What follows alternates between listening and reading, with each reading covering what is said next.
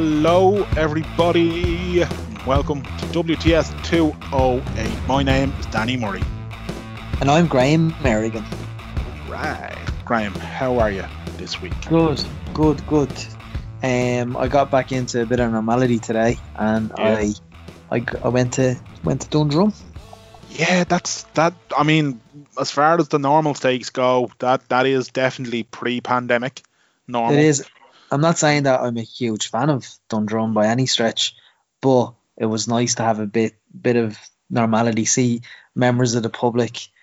You know, it was. Yeah, I enjoyed myself. Yeah, we took a trip to TK Maxx. No particular reason. No particular reason other than to get out of the house and have a little nosy. Sometimes, you know what it is, right? TK Maxx it's this perfect mix of just absolute tat that you'd never buy, but the odd thing that you go, I have to fucking have that. Just every so often, just has something. I haven't had a good look or good route in TK Maxx, I'd say, since I was about 21 or 22. Jeez, that's going a good while back then. Yeah. Yeah, I just like nothing's organised. Nothing. I actually was up in Carrickmines the other day, and the queue for TK Maxx last Tuesday, I think it was. The queue for TK Maxx was outrageous. Yeah, oddly enough, I've only ever been to one Carrickmines once, and I didn't like it at all. Didn't enjoy it at all. I don't think I've ever been in it actually.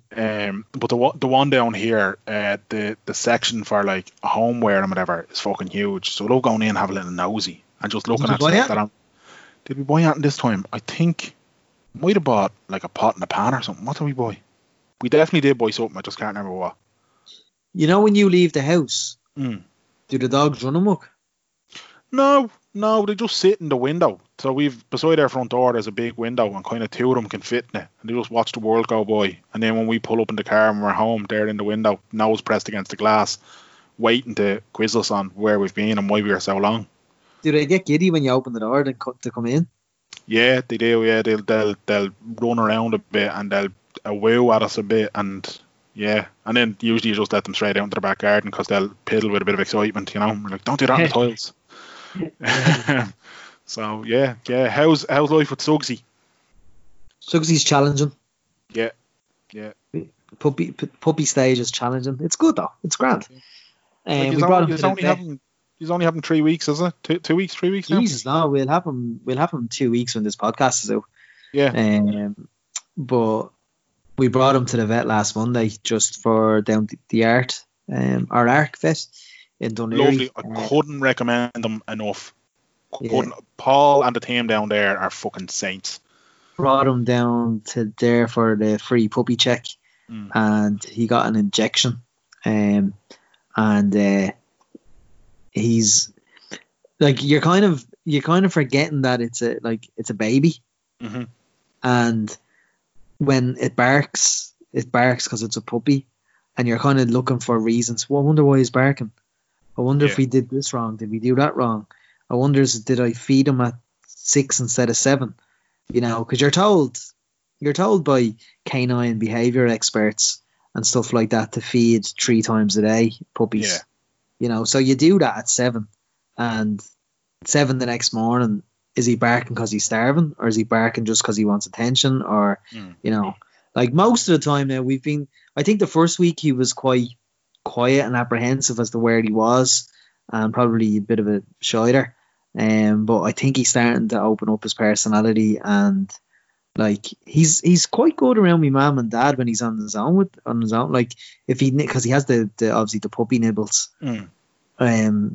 which can be a killer if he catches it, because he nicks you. Yeah. The teeth are like fucking needles. But yeah, I think my mum and dad. My mum kind of mammally gives out to him, and he kind of stops most of the time. My dad as well just ignores it and he stops. Poor Carl walks into the kitchen, and Suggsy thinks, I have it in my head that Suggsy thinks, here's my little brother, here we go, here's the bit of mischief we're going to have now. Here's a bit of mischief we're going to have now. And no matter what stance Carl is in, he'll try and bite Carl. So I'm not sure if Carl's enjoying him this past few days. Yeah. But he can't enjoy him because anytime he goes to pet him or anything like that, he goes to bite Carl. Jesus. Yeah. It could just be that Carl tastes delicious, though. No, it could be. Absolutely could be, yeah. He looks like a delicious man, to be fair to him. Yeah. So, yeah. I'd be lying if I said I am looking forward to the puppy stage being over. Yeah. We're actually getting the dog trainer, Danny. We're getting the dog trainer down to the house on Saturday. Oh, brilliant. Yeah. I thought it was a bit of a sign, not that I'm any superstitious or anything like that, but I was dropping my granny home last Friday, and I was coming down the Wyville Road, and I was in traffic, and I was thinking about the dog, and I was thinking, not for any quick fixes or anything like that, but just a bit of assistance, because I do be out the back with the dog trying to, like, give me the paw, sit down and stuff. Yeah. And he's just looking at me with his literally puppy eyes, kind of going, what are you on about? Yeah, you have to teach them, man. You have to, like, so with our ones, what we done was we got, like, you get little tiny dogs react, well, at least ours fucking did anyway. They respond to, like, treats and, like, attention or whatever. So, like, we got these little dog treats, like little tiny ones, like little, think of like Smartie size kind of treats. And you just sit there and, like, to get them to sit, you take it in your hand and you put it, like, on top of their nose and almost kind of go backwards with it to the point where they're going back and they have to go so far back that the only thing they can do is sit. And then when their arse hits the ground, then you give them it and you say, sit, good, or, words to that effect. Yeah. And then they then associate, oh, when I hear that noise, I get a treat. So you didn't do it, and they're straight away, their arse will hit the ground, like. Pretty good. Yeah, and the same with shake, you know what I mean? You take their paw, you shake it, and then you just repeat and repeat. It takes time, like, it's, you know what I mean? Yeah. Look, that's only one way. I'm sure other people will be like, that's not how you do it. You do it this way. That's grand, but that's what worked when, in fairness, Oksana done the heavy lift, and I just came in at the end and celebrated the glory. Deadly. You know what I mean? But, like, it's literally, we have a new child in the house. That's what it is, man. That's why you have to look at it. That, you know what I mean? Essentially, minus having to wipe its arse, you have a baby there. I do that as well sometimes. Oh, jeez, does he get dangleberries, does it? No. He had a few beauties today, real long ones, like. Hope people are eating their dinner as they listen to this. Yeah, so do I, or lunch or whatever. Yeah, but it's literally like it's like watching a chocolate Cornetto soft being put into a cone. Oh yeah, that's it. Cornetto sales in the board app just dropped. It's literally like a child, because when he wakes up, he gets fed, he gets watered, he goes to the toilet, and then you play with him for about a half an hour, and then he's asleep. And then he'd sleep for maximum probably 2 hours, and it's just that repeat. Yeah, rinse and repeat. That's it. Yeah, that's it. Yeah. Anyway, who do we have on the show this week, Dan? That's a great question, Graham. This week we have I don't think it's fair to call him a new author, because as he explains to us, he's been at this for quite a while. But I suppose this is his breaking out of into, I don't want to say mainstream. I don't know if that's insulting or not, but you know what I mean. This is his first published book by a major publisher, Tipperary man, and the book is called Harrow the Boys. The author is Paul White. It's out on digital now, and you can hear about it with us. The Big Show, Paul White. How are you, Paul? I'm good. Thanks, lads, for having me. Well, thanks for joining us, man. Your name isn't The Big Show, but your name is Paul White, which is The Big Show's real name. So, and we have the same haircut and facial hair, so in theory, and I'm 7 something. Going around choke slamming everyone in your way. Yeah, it's weird. I literally stopped wrestling. I remember exactly when I stopped watching wrestling was after he got suplexed by Brock. No way. Why did you stop? I don't know why I stopped, but I just remember. I don't know who I was living with at the time, but he was just not into me watching. It's like it was like 2001 or something. So whatever about that, he just looked over and he was like, "What the fuck am I watching?" That was the end of it. And then I just got out of it then, and I'm not back into it or anything like that, but I just messing around with the little fella on the trampoline a lot lately, and trying to teach him a few moves. Deadly. It could be you could be like me and Danny. Me and Danny still have our Dusty Rhodes pajamas. Yeah. Beautiful. Yeah, that's it, man. That's it. I had an idea for a short story once where a bunch of lads would build a wrestling ring out in like rural Tip, and it got dark after a while. But I did a lot of research into like how to build a wrestling ring. It's not fucking easy. Yeah, I wouldn't say so. Yeah. No, there's a lot of maintenance to it. A lot of YouTube videos, as you can imagine. But yeah. Why did you go down that route of the research? Like, because I don't know why I had that idea, but I really had this idea of like a wrestling ring on fire out in a field that a bunch of lads had hurt one of themselves with, and the dad got real upset afterwards and he burnt it down. This image of the wrestling ring burning, that was in my head. So I wanted to make sure they're actually building the wrestling ring was part of the story. Sorry, I'm gone into the writing bullshit already. Sorry. That's all right. No. Have you read Paul O'Brien's books? No. Paul O'Brien is an author from Wexford, and he wrote a fictional book on the professional wrestling scene. Oh my God. What was the book called again then? Blood red turns dollar green. That's it. Yeah. But as a result of that book, he got a lot of American professional wrestling stars, household names. He sent them books and to read books, and he's good friends with WWE superstar Becky Lynch. And she gave a great recommendation on the book, and it spiraled. Like all the wrestlers were reading it, which led Paul to being approached by Jim Ross, good old JR, to be his ghostwriter for his autobiography. That is phenomenal. See, this is the thing. You don't hear about this stuff. Like, I think, like a lot of the writers you do hear about are kind of the ones that, I guess they're literary fiction. They're the people that like get nominated for the Booker and stuff. But like, there is a lot of authors out there that wouldn't be seen in the mainstream, but they've been incredibly successful. Like the guy who wrote Limitless, I think, is Irish. Is he? Yeah, and like that's a movie and a TV show. Like I'm sure he's quite successful. And like I've never heard of Paul O'Brien, and he sounds like a badass.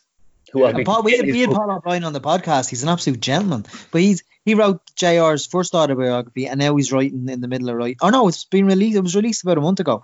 JR's second autobiography. That's madness. Mental, isn't it? Just so random. Something from Wexford.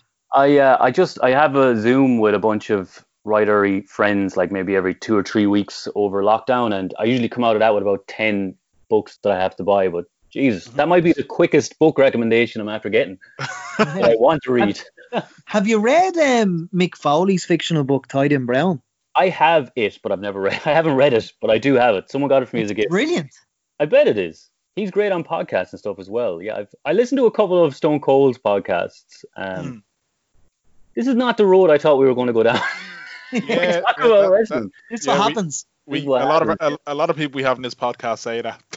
Well, I back in Tip in like the 90s, like geez, we were mad into it, like because it was the only thing we had. Like there was no internet. All there was like we didn't even have pay-per-view. I remember there was times where we'd like me and my mate James, like we'd be at his house and we'd be literally listening to. Do you know the way like Sky would have it all fuzzed out? Yeah. But you could listen to it. So it's like listening to a podcast of WrestleMania or whatever. But we literally didn't know how to order it. Like I remember it was scrambled. It was all scrambled. Yeah. We literally didn't know how to buy the fucking I listened to the Royal Rumble in 1992 on that scramble when Ric Flair won it. Oh yeah, now we're talking. Yeah. Now we're going deep. I remember that. Yeah, I remember that. Paul, anyway, you're an author. You have a great book. Thank you.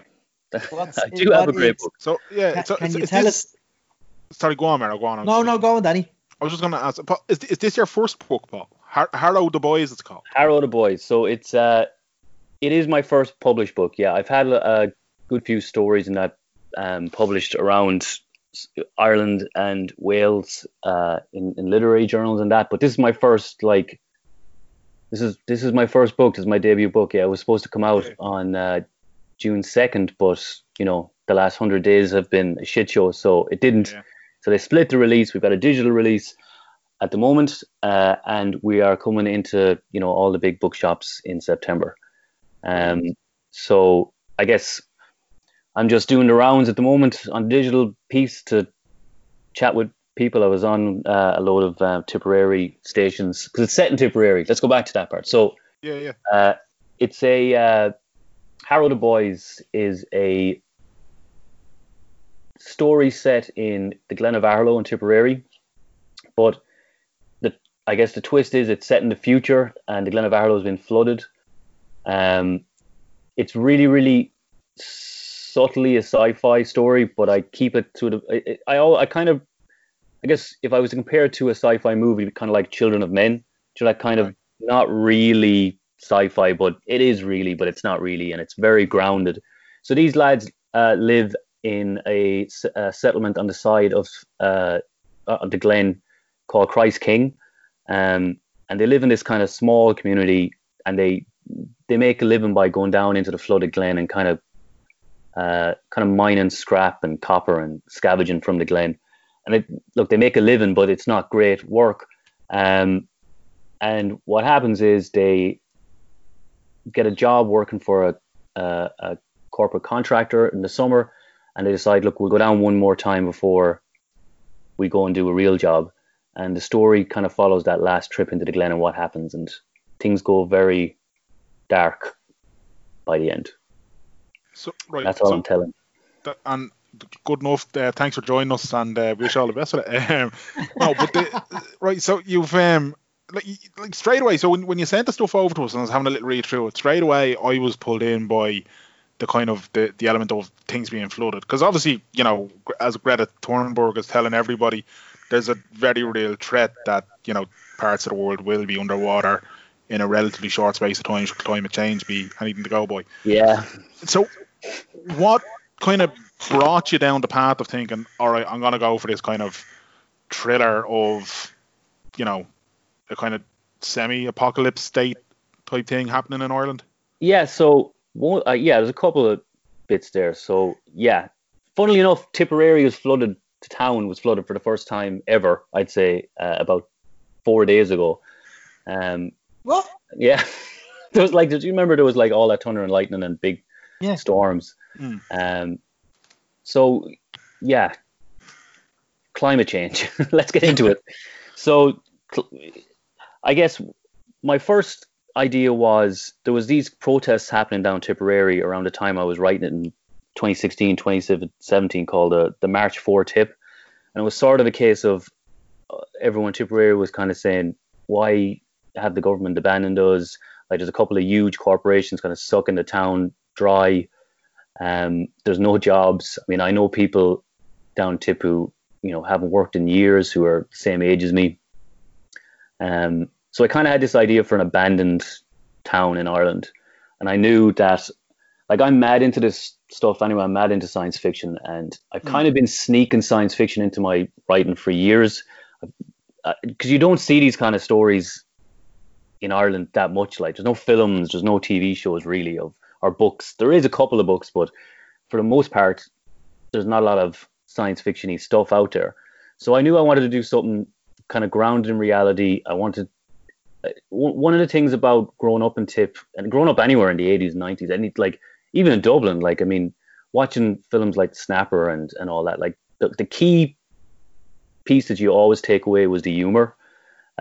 So I guess I wanted to explore how people, when this happens, when this climate kaleidoscope, as it's called, happens, how people are going to adapt to it, and are Irish people still going to laugh and still going to go on as normal? And like, it was really more about adapting to that happening.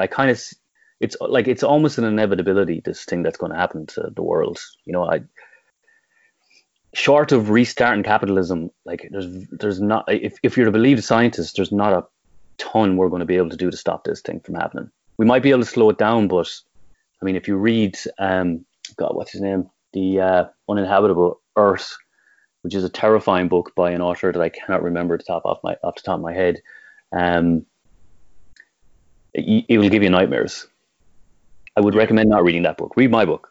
Everyone is having a laugh in my book. If you read some of the, because I did read a couple of things, and I did a lot of like looking at drone footage of flooded parts of Ireland. My mate Keith is a drone. He's a drone operator, and his friend gave me some of the footage for the book trailer, and like it's scary how quick Ireland can flood, lads.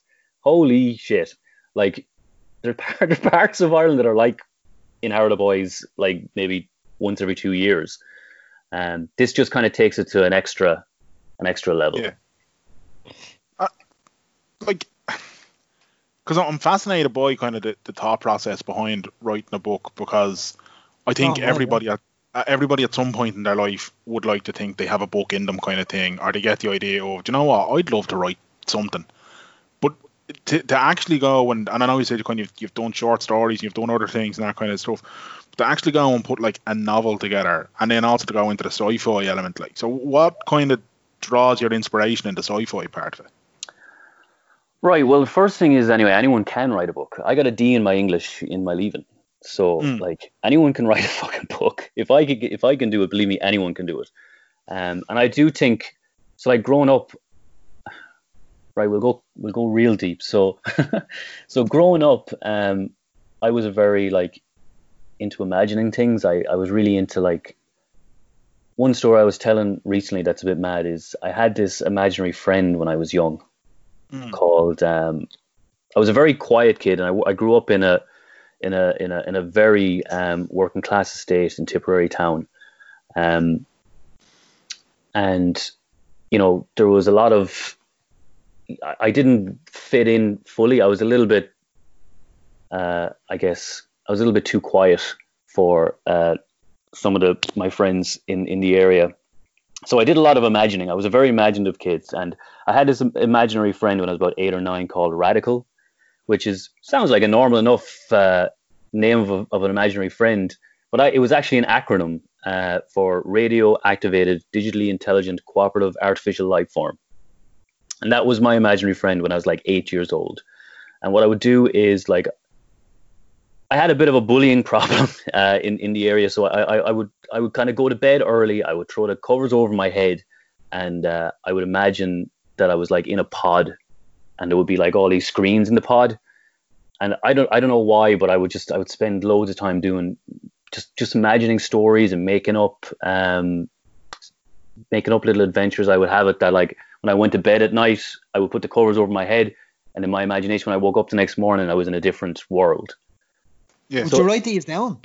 I didn't at the time, no, because I couldn't. I never put two and two together that was a story. You know what I mean? I just thought it was a game, and like it got to the point where like I would have him in my ear walking around. So I would be walking to school, and I would have it like I would pretend I was after making like an earpiece, and I would have an imaginary earpiece, and I would be walking to school. So I was a little bit mad, right, growing up. But I would have these stories in my head all the time, and it would always be like the Teenage Mutant Ninja Turtles would be on. So I'd have to make up an episode of the Ninja Turtles in my head, and I would I'd have the plot. And I think I just got so used to building narratives in my head that I eventually kind of honed a craft I wasn't trying to hone. That and like we were just mad into like 80s and 90s movies growing up, like the Matrix and The Crow and all these like cool. I've never understood why in Ireland we didn't have these cool pieces of media, because they were the coolest pieces of media. Like me and my friends would like we'd spend like fucking every Saturday night either watching wrestling or watching like RoboCop. I mean, fucking hell, RoboCop. I mean, come on. When you're in like I remember, I literally remember my dad got RoboCop, and I wasn't allowed to watch it, and I got up at like 5 a.m. because before I went to bed that night I saw the fucking cover. You remember the cover? Oh yeah. Come on, half cop, half man, or whatever the fuck, all Robo legend. But I remember watching RoboCop and just going, oh, what am I watching? This is unbelievable. And then like I'd say myself and my mate James, I'd say we watched Terminator 2 150 times. So I was just mad into sci-fi growing up. And then I got into the books. I mean, the books are unbelievable. Some unbelievable sci-fi writers out there. Joe Haldeman's Forever War would be one of my favorites. Dan Simmons, William Gibson, K. Dick, and all that. I was just mad into that stuff. I was mad into creating worlds. And then when I got to about I don't know. I've met a friend of mine who's a reasonably well-known author now. We were working together in 2006, and I was writing music at the time, and I was kind of frustrated because I kept wondering, like, every time I wanted to write a song, I'd need a new instrument. I didn't have the fucking time to learn a new instrument. I need a trumpet, or I need a fucking this, and I just wasn't that good. And he was in love with books at the moment. I mean, like, he was drunk on books, and I just kind of got infected by it, and he gave me all these absolutely just mind-breakingly good books. And he left, and I just kept reading and reading and reading. And then around 2010, I just started. I remember being pissed off one day for whatever reason, and I was up late, and I just took out the laptop and started writing, and that was 10 years ago, and here I am. Took 10 years to get where I am talking to you lads. When did you know the way you say, you put your head under the duvet and you had all this imaginary world just to get out of the real world? Like, when did that stop? And then after it stopped, hadn't stopped. Did you start being creative from your imagination as a teenager? Like, yeah. So back to wrestling. Like, I would be sitting, lads. I'd be sitting in school, which I was fucking vile at. Imagine wrestling moves. I would that would be like, I just could not wait to go home and my brother Dan do a wrestling move on him that I'd made up. Like, even now, I don't watch wrestling. I don't know. Couldn't tell you what's going on with it, but I will still put in cutter style finishing moves into YouTube and watch what everyone's doing, because I love it's like Tetris or something, trying to get it's like ASMR or something. So yeah, I love, like, I've never lost that, and that kind of translated then over into video game stuff. I'm just a bit of a nerd. That's the long and short of it. I'm a bit of a fucking nerd. That's all right, man. Nerds are cool in our books. I mean, nerds have given us some of the best things of the last fucking, well, forever, really. You know what I mean? And that's it. Like, one of my best mates, Owen Ward, would say he's classed himself as a nerd as well. And I'd always say to him, I don't really like sci-fi. But then he'd always go, yeah, but you like this. And he'd say, like, obviously, the whole Marvel cinematic stuff. Or Stranger Things. My wife Lindsay's the same. She's like, I hate that sci-fi shit. And then she fucking loves Stranger Things. Yeah, and you just said, you said Terminator there a minute ago, and I'm like, yeah, no, just sci-fi is just not for me. He's like, man, you watch Terminator. I'm like, yeah, obviously it's fucking Terminator. Like, exactly. And he's just, it's little things like that. I think sometimes people don't realize. I think when people think sci-fi, sometimes to go straight to, say, like Battlestar Galactica or one of those is a little bit further out there in terms of its nerdiness or whatever. And it's that, rein it back in for a second and just strip it back to, like, think like Warhammer 5000 or whatever. Yeah, or whatever it is. I actually don't know what that is, but I totally agree with you, lads. Sorry, go on, Graham. No, I was going to say, there's always like a quirky side to an author that we've had on before. Like, one of our friends, Paul Howard, who obviously created Russell Carroll Kelly, when he was he had no third level education, and he, from an early age of 13, 14, all through his teens, he was just writing reviews and stuff. But his imagination at like 17 or something, he wrote an episode of Only Fools and Horses. Oh, sad. I did not know that. Yeah, he sent no. When I say he wrote it at home, amateur style. He sent it to the creator, John Sullivan, and John Sullivan wrote back to him and gave him a review of it and say, maybe I wouldn't do this with Rodney, but maybe you could do this. Savage. How much of a legend is John Sullivan? Yeah, that's what I mean. Like, and Paul got a reply for that. So, like, it's always quirky to see.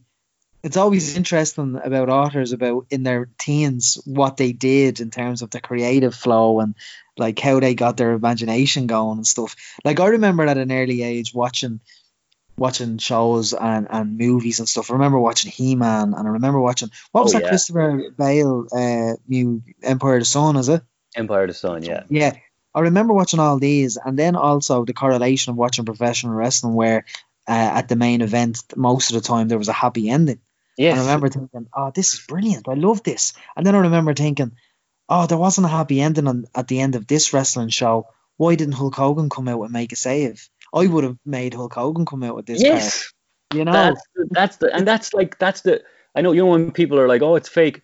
It is fake, but like that's the awesome part. Like that's the part that's deadly. It's creative, or it used to be anyway. Again, I don't know what it's about anymore, but that's it. But it is. Yeah, but it's like a TV show. It's like you're writing a TV show. Yeah, it's storytelling. Yeah, storytelling. That's, you know, like for me, I like the whole, and it's weird. This is gonna probably turn into a fucking wrestling podcast, and I'd be similar to you, Paul. Now, in kind of recent years, I've dipped in and out a little bit more because Mero has kind of told me bits that are going on. Like, that sounds interesting. Or we've had kind of like when we were growing up, there was no Irish people. You wouldn't ever imagine a kind of, you know, a WWE champion being from Ireland. Like, and since then we've had Sheamus, Finn Balor, and Becky Lynch. Yeah, like that's almost got me into, when I saw Finn Balor especially, I was like, wait a minute now, this guy is cool looking. Yeah. His fucking finisher is called like Bloody Sunday or something, or it used to be. I was like, this is phenomenal. Yeah. You know? So, and that's what I'm saying. So little things like that, I was like, hang on, if you know, 10, 11, 12-year-old Danny was watching wrestling and these guys were in it, like, I'd 100% be, like you were saying, building a wrestling ring out in the back garden, me and my brother be knocking lumps out of each other, all those kind of things. But like, for me, like, even now, looking back on it, some of those kind of that storytelling mode and all that, like, I can remember that whole, do you remember it was late 90s, I'd say, that whole Undertaker storyline and Vince McMahon being the higher power? Yes. Yeah. Like, that storyline sticks with me now, and I'm like, John, that was fucking class, lads. Do you know what I mean? Like, some of it was like unbelievable. Like, oh, lads, I can't believe this. I just cannot believe I'm talking about wrestling. But anyway, Power of the Boys in stores. Don't worry, we will keep looping back to that. Don't worry.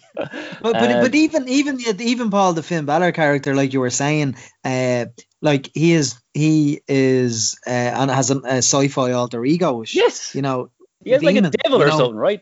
Yeah.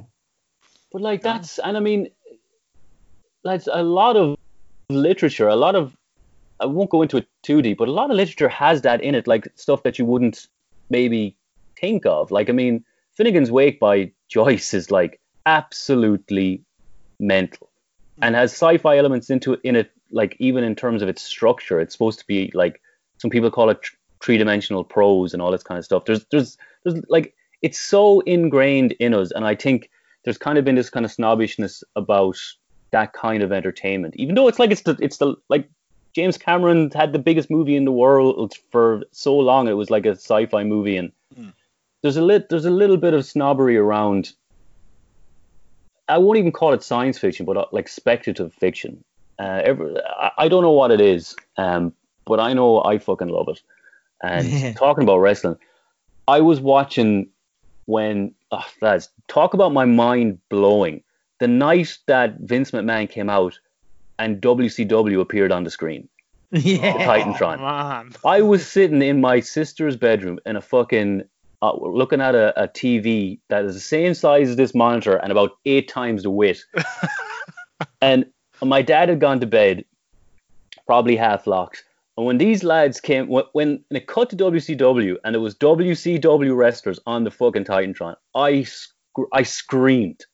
I punched the ceiling. I couldn't believe it. It was like DC. It was like Batman after dropping into fucking Spider-Man's universe. It was like, what is happening? There was so much going on. There was like Vince McMahon's ego, the character of it. And real life. And real life. It was like, where the fuck is reality? This is when reality started. This is when fake news and reality started dissolving like a fucking disparate in front of us. It was because of Vince McMahon.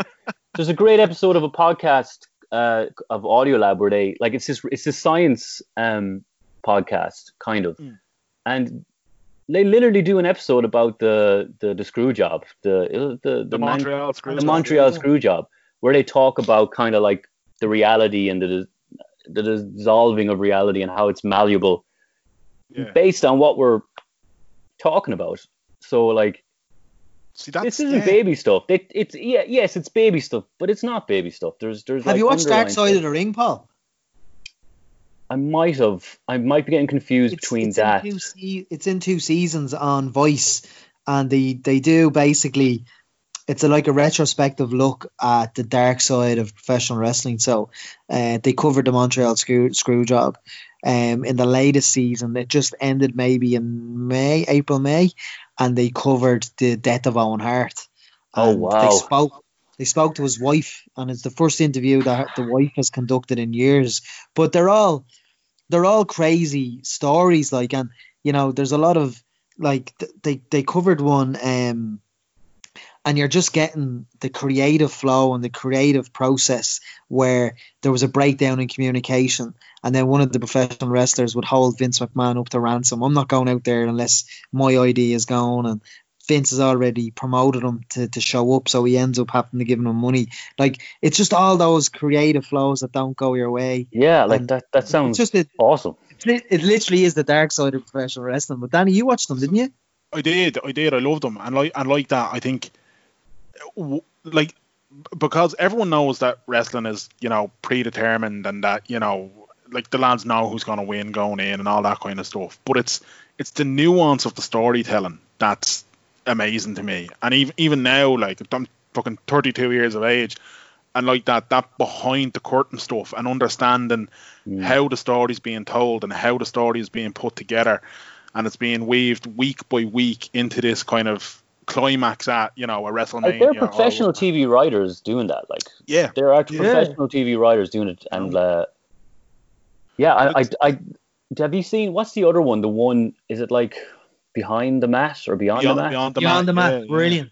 Yeah, that I definitely saw that. That's a good documentary, no matter who Wrestling with Shadows as well.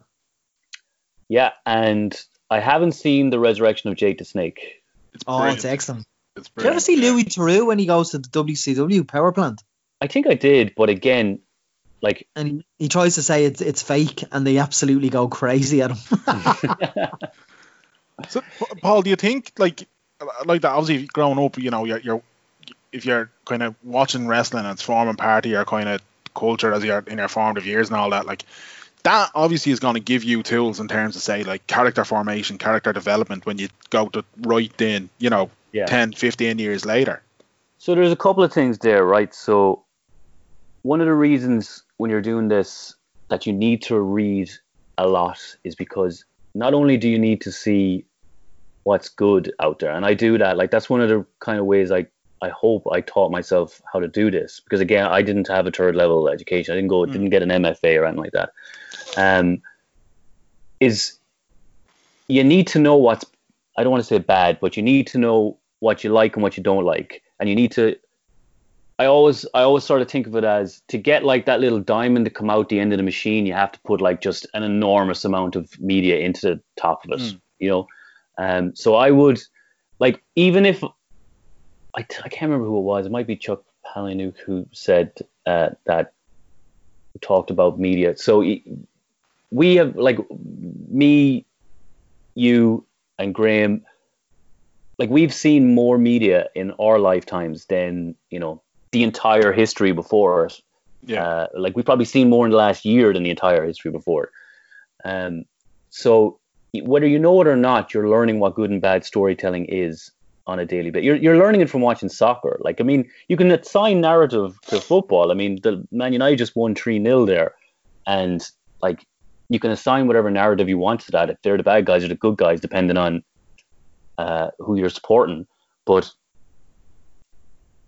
like, it definitely, whether it was all good, now I don't know, but it definitely helped my sensibilities and honed my sensibilities. And I definitely think the tools of cinema are ones I started using early on, because I came to writing quite late.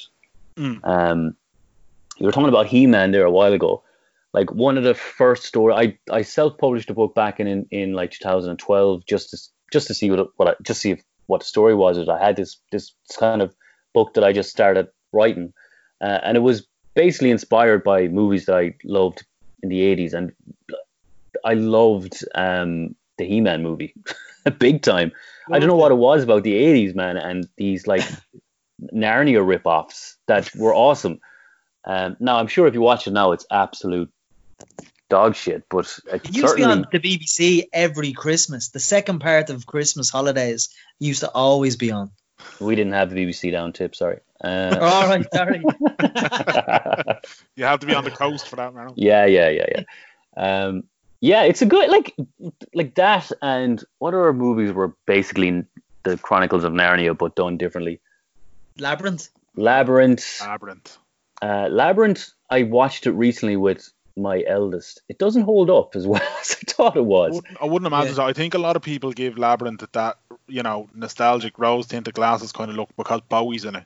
Because Bowie's in it, and it's Jim Henson, and everybody fucking loves Jim Henson, and rightly so.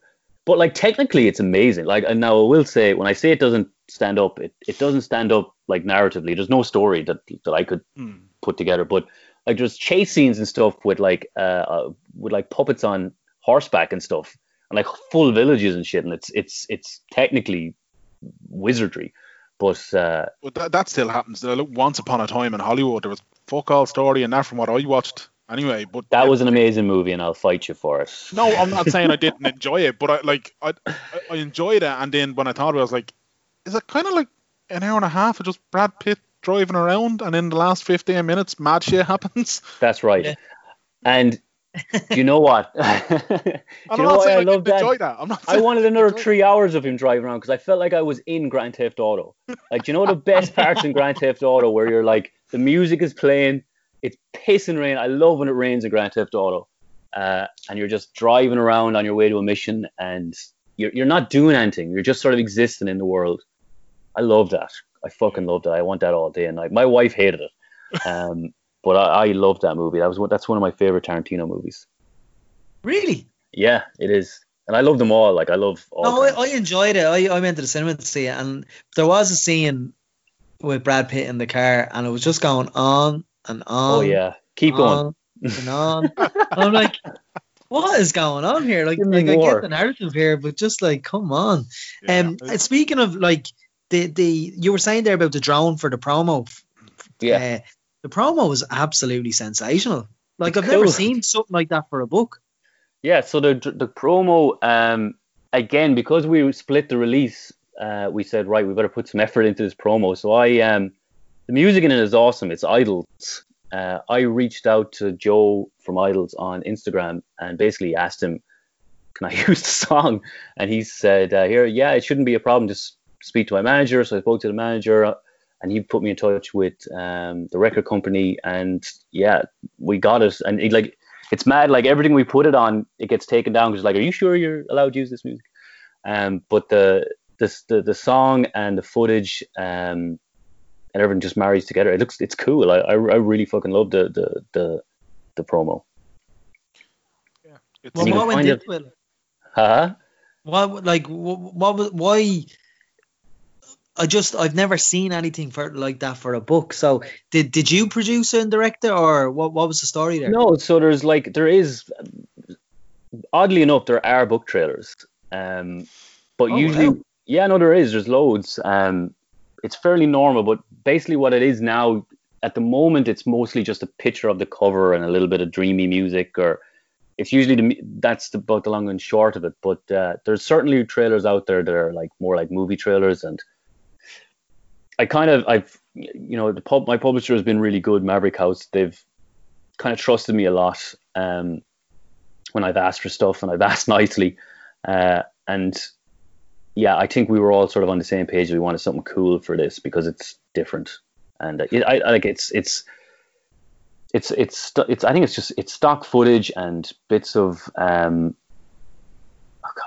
me just find a girl's name who did it. Leosa, I can't remember her second name, but we used one of the girls in the publishing in Maverick House called Leosa, and she just did an amazing job. Like, it's ridiculously good for a book trailer. Yeah, it is brilliant. What was, because you hadn't had anything else published, what's the process like with the publishing company, like the publishing house? How do you approach them? Like, so it's a weird story. So like when I wrote Harrow, like I did not think it would get published because it is what it is. It just, there isn't that many books like it out there in terms of like genre and stuff. So what I was doing was I had actually planned on writing like a series of a short story collection that had like a kind of some more subtle story. Like I had a story in it that of like a post-apocalyptic Dublin, not really post-apocalyptic, but basically what it was the Sahara sand that lands on our cars every couple of years. That had been irradiated, and it had slowly spread across Europe, and it was going on into Dublin, and so the cancer rates had gone up, and so that was, and Dublin had, like, some people had stayed, some people had left, and people had kind of come back in, and people just kind of got used to it, and they just started getting cancer and blah blah blah blah. Those are the kind of stories. I had one set there, I had another one set in Tip, and I was going to kind of interconnect them all. They're going to be at different stages of the future, and that was going to be the book. So I started noticing then that they were also the short stories I was not getting published in the journals. I was getting ones that were more subtly speculative. Like I said, I snuck a lot of the science fiction into nearly all the stories I've been published. So I said, right, this isn't going to be getting published. So what I did was I came up with another idea for a not mad book, but still a bit mad, set in Tipperary in 1979. It's kind of like a True Detective kind of a vibe to it. So I was writing that, and I was flying through it. I was about halfway through it, and because I had no more short stories, they say, I don't know where I read it once, but someone said you should aim for like 100 rejections a year. So I had nothing to be rejected, so I just kept sending How Are the Boys out. Wow. And I kind of just got better at the submission letters. I think submission letters are a huge part of it, like your tone in it, and if you can get across that you're not a dickhead, I think it helps. So I was sending it out, and I had gotten I knew that it was possibly not a bad story, because like even the people who were rejecting were like, well, this is good. It's not really.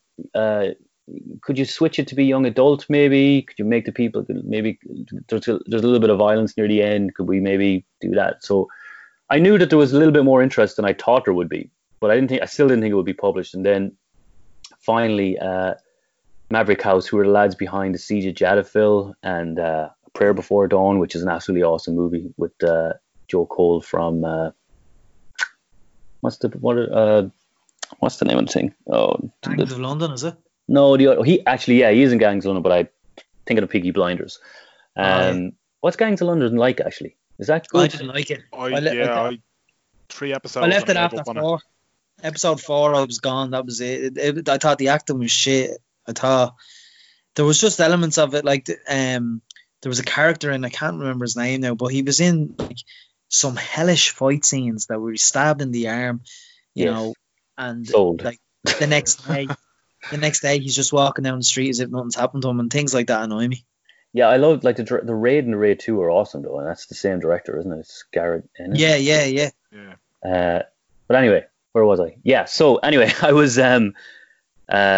so these guys got back to me, and they were like, they got back to me like pretty fast. Like I've submitted Tarot to places like 2 years ago, and they still haven't got back to me.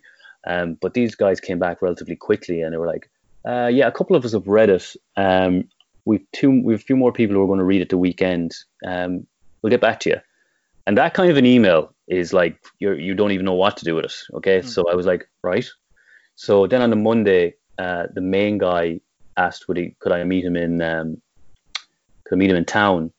And I did. And he said, look, I was on holidays at the weekend, and I brought a lot of books with me, and I ended up reading your thing, and I really enjoyed it, and we want to publish it, and blah, blah, blah, blah. So I guess that was the process of it. Like it's with this thing, it's really, really slow, and then it all happens at once, I'm told, and that was my experience as well. Yeah. Yeah. So that's the process, or certainly my process of it. And after that, then I just worked with Leosa again, the girl who did the trailer. She helped me edit it a little bit, and it was just a very easy process, and they were super. Like I got to pick. I really love the book cover. And I got a lot of input into that, which I'm told isn't always the case. Yeah, it's been an amazing experience, man. Absolutely amazing. Would you hope for it to be adapted into a movie, or do you care? You didn't write it with that in mind, did you? Or well, no, but like as we were saying earlier, it's a lot of the tools I have are from film. I think, and I think it's Kevin. I keep saying it, but I think it was Kevin Barry. I watched a talk on who talked about like how, there's nothing to be ashamed of to have those tools, because there's some amazing films out there, Yeah. And I definitely wrote it with, like, I wanted people to enjoy it who mightn't love this kind of stuff. Like, if you do read it, it's very grounded, and like I almost think I tricked the publisher into, like, I don't think he knew what he was reading until about a point happens about halfway through where you're kind of like, this could be like, even the technology I have in it is really, really like the guy, like the main character has a prosthetic arm, and like it's a little bit more advanced than what is there at the moment. Metal Gear Solid style. Yes, Metal Gear Solid style. Yes, Metal Gear Solid style. I'll take that. And it's not. It's just it's hyper real. I kind of made it so like someone a little like in their 40s or 50s who could be self-serious or whatever could still get a lot out of it and enjoy it. I kind of wrote it for those people who like your mate is like, I hate sci-fi, but he loves the Terminator or watches Stranger Things or something like that. I didn't make it too spaceshipy, I guess is the way to say it. So you've mentioned that kind of with, like everything, COVID has, played havoc on it.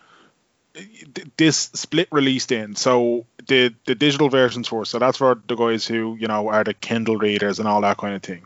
Yeah. They can pick it up now, can they? Yeah, so you can search Arrow the Boys on Amazon, Google, iTunes. You can download it on a Kindle, or you can download it on. A lot of people have asked me this, but you can actually just you can read like digital books on your laptop, on your phone. There's just a Kindle app that you can use. So you can pick it up now.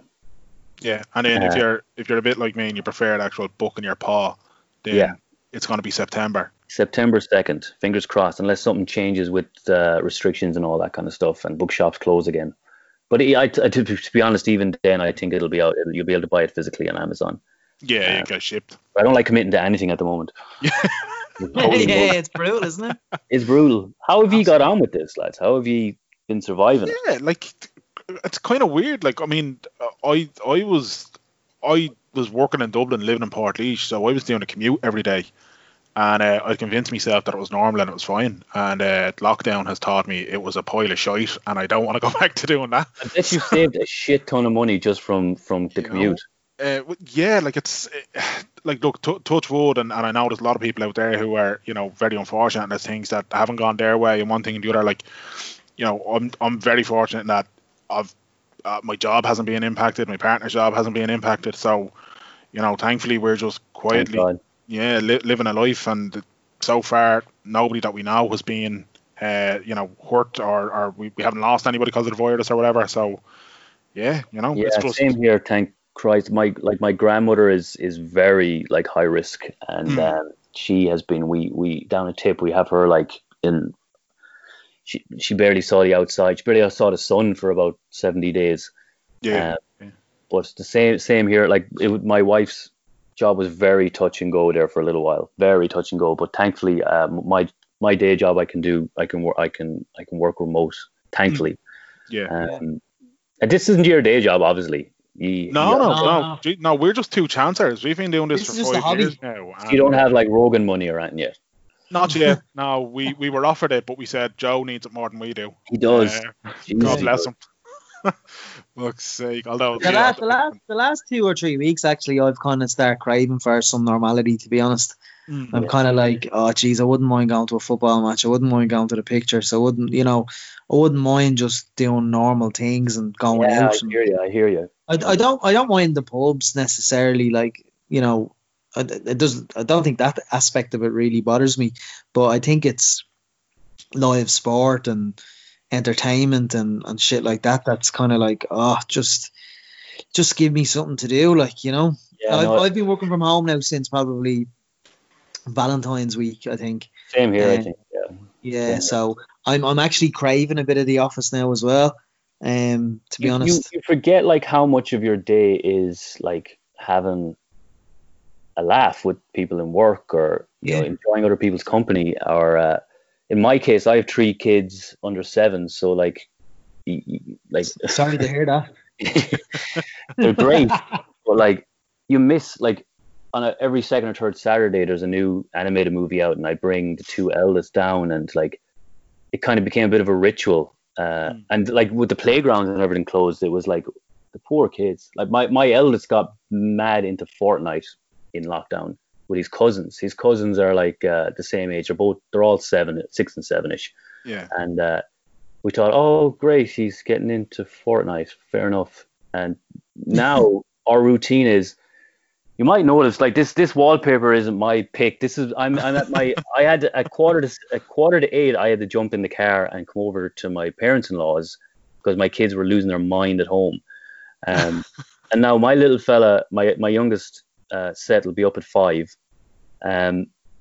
My eldest will be up with him because he can't wait to get up to start playing with his cousins, who he then Skypes at about 6 o'clock, and they're just screaming at each other. There's 2 sitting rooms, and like they're in Greystones and we're in Ballantyre, and like I'm just listening to someone else's kids screaming at my kid for like until about 8:45 when they have to go to their minders or whatever. So yeah, it's been intense. The last 100 days have been intense. We've 3 kids in the house. It's you do crave just even the commute. Like I'd love to just listen to an audiobook walking to work or whatever. And you do kind of miss that a little bit. Yeah, I was in Dundrum today for the first time since lockdown, and that was even a welcome kind of bit of reality or normality. I mean, the food court or nothing has reopened yet, but still the shops were open, and you know, everyone was respectful of space and stuff like that. And it did kind of bring like, oh geez, I'm parking in the car park, I'm paying for the parking ticket. You know, I enjoyed that bit of freedom, I have to say. Yeah, sorry, go on, Paul. Go on. No, I was just talking shite. Go on. Well, listen, I'm going to talk shite. That's all I do. So. Let's hear your shite. I was going to say, in a weird way, like, and like that, trying to, you know, fucking loop back to kind of the sci-fi thing and all that. Like, for years, like me and some of the other mates and work and all that, we'd pass hours in work by talking about, like, you know, if a zombie apocalypse ever hit, what would you do, kind of thing. Yeah. And in a weird fucking way, this has been kind of the closest we'll probably get to some sort of zombie apocalypse where you're afraid to go out because the people out there are going to fucking infect you, kind of thing. Yeah. So you mentioning Dundrum there, Mero, you couldn't give me enough money to go to Dundrum, like, you know what I mean? Oh. Like, I hate Dundrum at the best of times, but in the middle of a global pandemic where, you know, I'm just like, no, I'll chill. I'm good. Amazon will bring it to me. I'm good. Lads, when I first came up to Dublin, again, going back to being an absolute, you know, maniac with Imagine and stuff, like I used to be walking around Jervis Centre to me was like the ultimate, like, oh, that is a zombie apocalypse, to be fair. Yeah. But like just from the building itself, like there's like 2 walkways, or it used to be. I haven't been in there in years, but there was 2 walkways there, and I just remember having nothing to do one day. I was just sitting there reading a book or something in Jervis Centre, and I was like imagining like what this was like in a zombie apocalypse. Like there's two walkways, I think, and if you took the 2 walkways out, you would just have a perfect. Like you'd have the food court and all upstairs, and like you wouldn't have to come down. I used to love those. I loved the. What was the Zack Snyder one? Was it World War Z? World War Z was decent, but the Dawn of the Dead one. Oh yeah, one with the Johnny Cash at the start and like. Yeah, that's right. Yeah, the man comes around us playing. Your man's on the roof shooting. That was brilliant. I think that came out around the time, and I was thinking that going around Jervis. What's wrong with me? Yeah, that's the kind of stuff you do. Like that's the kind of stuff you do. Like yeah, and that's where the ideas kind of come from, I guess. And everyone does it. I'm sure you do it as well. You just said it that you would be thinking about zombie apocalypse. Absolutely. Yeah. Like that's. Do you have future ideas ready? You know, Paul, to go like. Yeah, I'm going to do a sequel to Harrow, which I'm kind of scared about. But I'm doing a sequel to Harrow. I'm doing. Oh God, be careful now. I don't give all of these ideas away. But I have. Mero, get the pen right. Get the Yeah. pen right. Yeah, the pen's ready. I have a couple of like I have I have 150,000 words mad sci-fi thing on this laptop that will never probably see the fucking light of day. But at the time, I loved it. It was a cool idea where someone goes into outer space and it was after watching the fucking movie Prometheus. I was so angry after watching it. I was like, how a lot of fucking ideas are from seeing stuff and going, how would I do that? It's the same as like watching the Teenage Mutant Turtles or your friend Only Fools Paul and Horses, yeah. or Only Fools and Horses. You're like, how would I do that? So I just thought, all right, okay, this is my version, and a lot of the stories that I come up with are, what is my version of this? So yeah, it's a cool idea where a girl goes to outer space. They have to go into hyperspace, like, you know, this thing where people go to sleep inside in fluid. So something goes wrong with hers, and she ends up dreaming. You're not supposed to dream in this universe, and she has a child in the dream. And so when she wakes up, the child is gone. So it took like 50 years to go to space to get to this planet, and when she wakes up, the child has evaporated. But in her mind, she has lived through that time. So it's about her coming through the trauma of that, and then a load of other mad shit happens. So I have that. I have sequel to Harrow. I have this novel set in this kind of detective story. I have another detective-y story I want to write. I have a western I want to try. I've got an idea for a western I'd like to give a go. All right. At some point. Any children's stuff? I have an idea. You could just say that all day, and I probably have something. So I had an idea for a kid's story, but I think it's a little bit too dark. It's about like a little robot that it's like a nightlight kind of a robot thing that helps, but it's in so far in the future that even those small little things are really smart, and the child gets abducted. So like I said straight away, it's not really for children. And then the story is following this little guide robot trying to figure out what happens. And I think in my idea of it, the story would be like you don't realize that the child has been abducted because it's told through like a kind of a dreamy childish way. You don't realize till the end that that's what's happening. You think it's just like an adventure this little robot's happening. It's probably too dark. I don't know. Probably a little bit too dark. We'll leave that one. It could be one of those classic things where, like, you know, to a younger audience, they just pick up on the adventure element, but the parent reading it is like, oh shit, you know. Yeah, what I mean? I love that. I mean, when we were young, that was kids' movies. Yeah, exactly. Yeah. Like now, it's the adult, like the kind. I guess the adult part is like it's all in the humor and stuff, and all in the references. But back then, I mean, fucking Watership Down and oh Jesus, Watership Down messed me up bad when I saw it. I still think about that fucking rabbit with the blood in his mouth. But yeah, like what else? I don't know. There was a lot of dark shit when we were young. Yeah, sure. What is it? All those like Disney stuff that's based on Hans Christian Andersen. All them are fucking super dark, really. Like super mad. And like An American Tail with the cats. Brilliant. Holy Jesus, the subtext going on there is mental. So yeah, I have a couple of ideas for kids ones, and they don't all involve True Detective style shit. They don't all go to Carcosa. Would you get your kids' input on it? No, because he just wanted me to write for. Actually, what we did the other day as an exercise, we literally ran out of stuff to do, but we got like a piece of cardboard, and we folded it in three, and I just said, look, right, this is the first act, this is the second act, this is the third act, and I think I saw it on Instagram or someone doing it, but we mapped out a Fortnite story because like maddeningly enough, Fortnite is actually quite complex, like narratively. There's like lots of stuff happening in it. They have all these like superhero stuff happening and events and shit. So anyway, there's this character in it called Midas, and we wrote a whole story about what this lad was getting up to, and so I am trying to get him into it a little bit, but like he's not as interested in the in reading it. He's very good at it, but he's not as imaginative. My little girl Willow is super imaginative, but no, I'd be afraid to get her input. She'd probably take over. Brilliant. Well, Paul, look, man, it's I know we've kind of meandered all over the place with the topic, but that's the nature of what we do on this podcast. Yeah. But like, definitely, I know I'm gonna pick up a copy of this, and I hope that, you know, come September everything goes to plan for you and that kind of thing.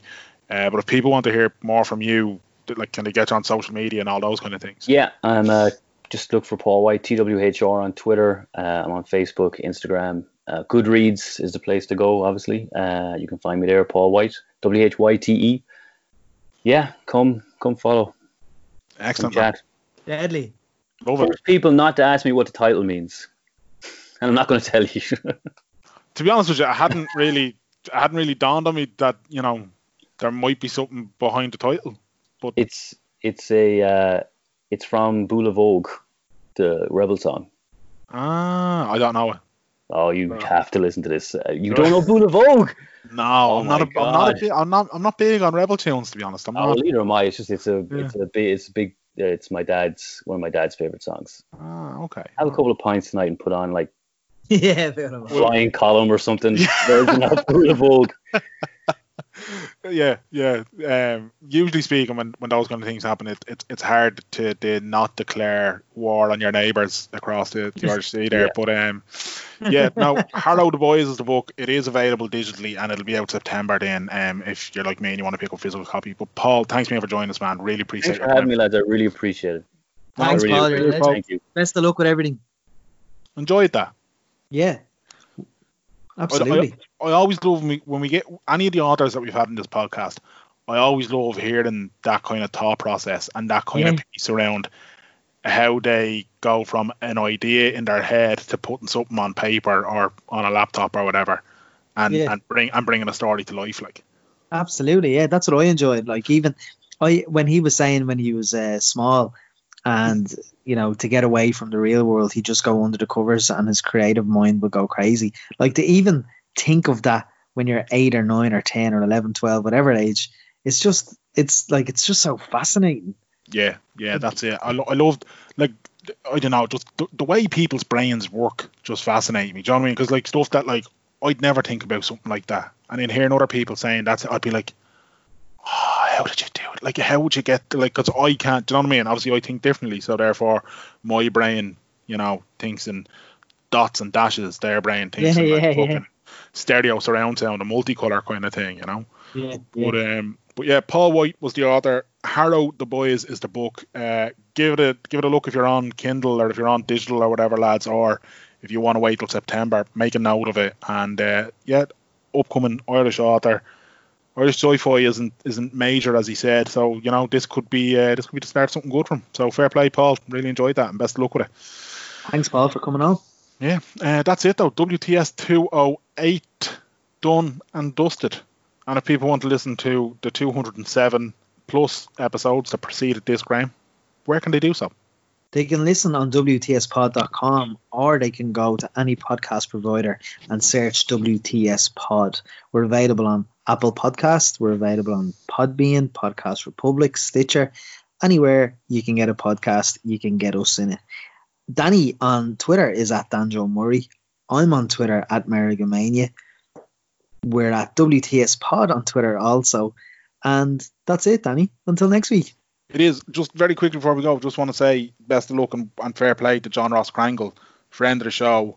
He was on the show, probably over 2 years ago now, was it? Probably even more. Yeah, well, we're 5 years old this week, Danny. But that's true, we are, yeah. 5 years. Happy birthday to us. Happy birthday indeed. But yeah, he's doing a charity pitch and pull challenge for our friends in the amazing Suicide or Survive If you haven't already, jump onto JR's social media. I don't think there's too many JR Crankouts out there. I don't know what his actual handle is, but I'm sure you'll find him fairly easily, lads.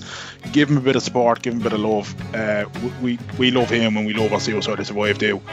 Match made in heaven, if you ask me. Deadly. Until next time. Clear eyes. Full hearts. Can't lose. Too sweet.